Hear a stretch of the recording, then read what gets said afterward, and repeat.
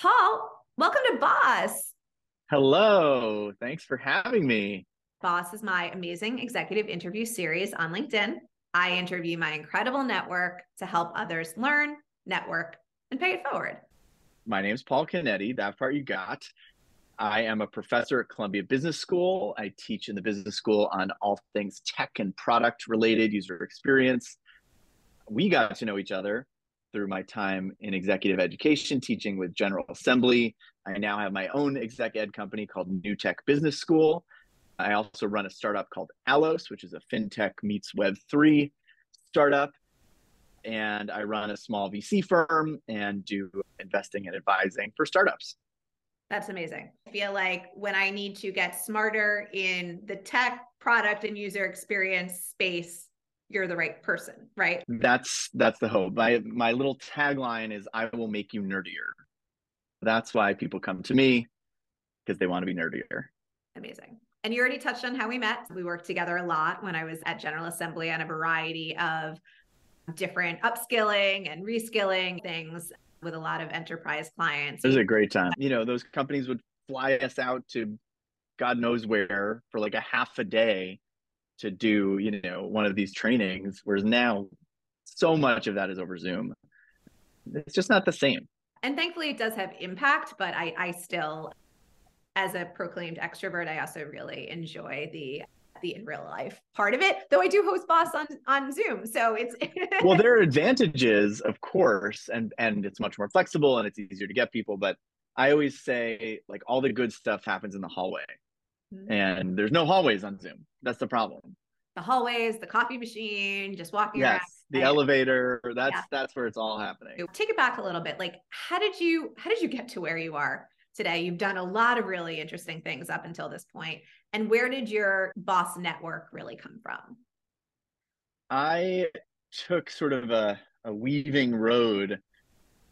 I know, used to be at Viacom. You may or may not know this about me, but I had a couple of music videos on VH1 and MTV No back way. in the day when I was the lead singer of a band called Love and Logic. And that's what I thought I was going to do with my life. If you had asked me in high school, college, in my early 20s, what are you going to be when you grow up? It's like, I'm going to, be singing in a band. That's like what I was meant to do. And tech was always something I was passionate about and loved sort of nerding out on, but I didn't think of it as a career.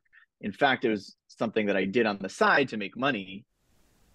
And then at some point, there was sort of a crossfade where the tech stuff started to take over as the main dish, and the music stuff sort of became the side dish, and it flipped. And it turns out it is easier to make money in tech than in music.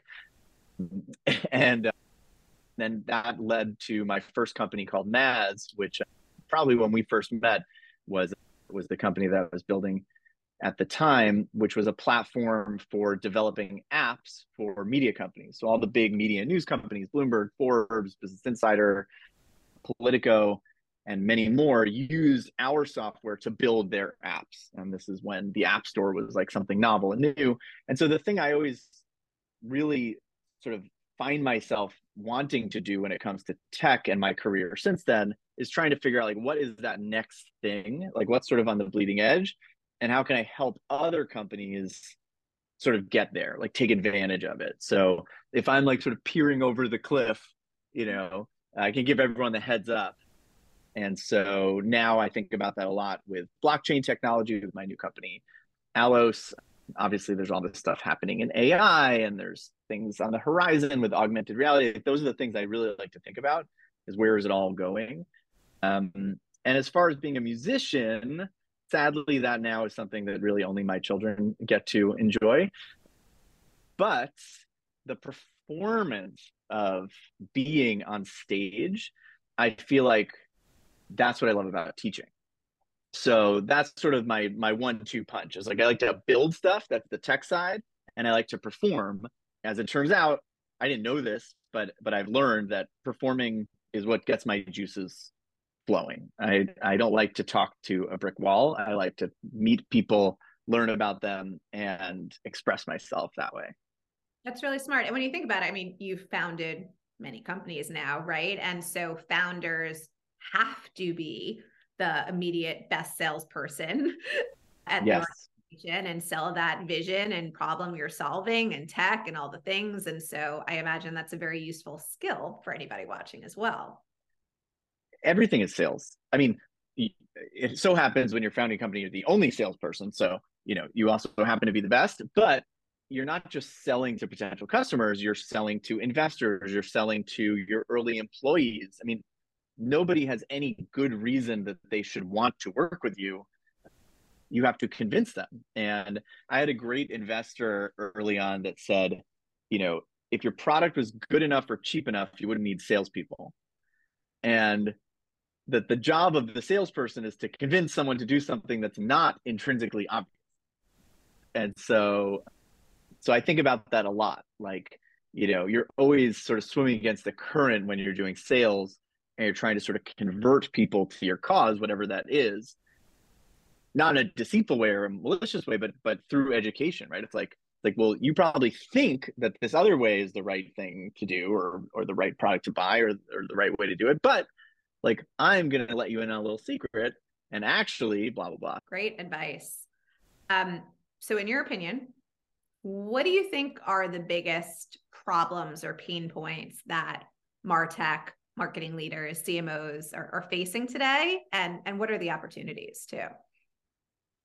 As a marketing professor, like, I'm in the marketing department, and there's this very academic view on things. And then I meet with marketing teams out of the classroom, and there's really a disconnect, because the things that marketers feel like they should be working on, in my opinion, they should have been working on 10 years ago. Digital transformation, mobile strategy, using analytics and making data-driven decisions, like all these sort of, jargony things. Yes, I suppose if you haven't done any of those things yet, like, you should get your house in order.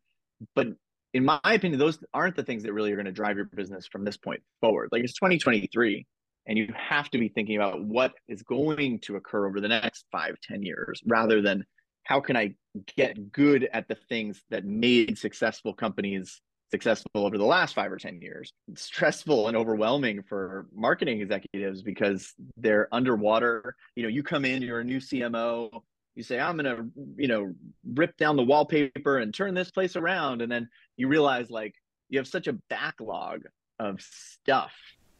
But sometimes it's almost better to declare, like, marketing bankruptcy and just say, I don't know what all that is, but, like, here's how we're going to do it going forward. And for a new company that was starting a marketing organization today, like, you can do it in a relatively lightweight way. Things are so much easier now. There's so many off the shelf tools, and it's easy to spin up a CRM. It's easy to spin up analytics. It's easy to spin up even, personalization engines, like things that really, really were laborious and expensive before. It depends on the situation, but that's often my advice. It's like, I don't know, have you been messing with ChatGPT at all? I have. Right? Like, I'm asking it to write marketing copy all day. And it's good for, like, sort of initial ideas, or like, I need alliteration or a pun about, whatever. Like, but it's flat. Like, really great marketers can create a connection with their audience through the use of branding and copy and imagery and video. And sometimes it's really just about breaking through with your message. So there's a lot of, like, technocrats, I feel like, that have made their way into marketing teams, and I probably am one of them. But I think really, really great marketing is much more about, like, the human connection with your audience at the end of the day, and less about those tools. There's a lot happening in the tech industry right now. There's been, unfortunately, a lot of tech and startup layoffs that are impacting people, businesses, friends. How do you think about that? It's a really difficult time for a lot of people, because you can sort of take two lenses here, at least I do. From the lens of the company, there's probably a realization, like, we overspent here. We hired too many people and we have too many perks. Those growth engines are slowing down a bit. and they're realizing that they were sort of over their skis and okay, fine. But from the employee perspective, from the human perspective, it really is just such a strong demonstration of how people are not valued at their companies.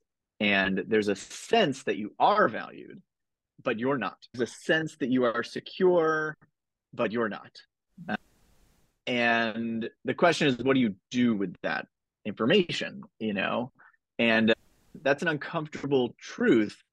People have told me my whole career that I'm being risky by being an entrepreneur, by leaving my job at Apple and starting companies. Or I actually left to sing in a band, so it's even worse. I'm not saying that that's not risky, but I don't see it as inherently riskier.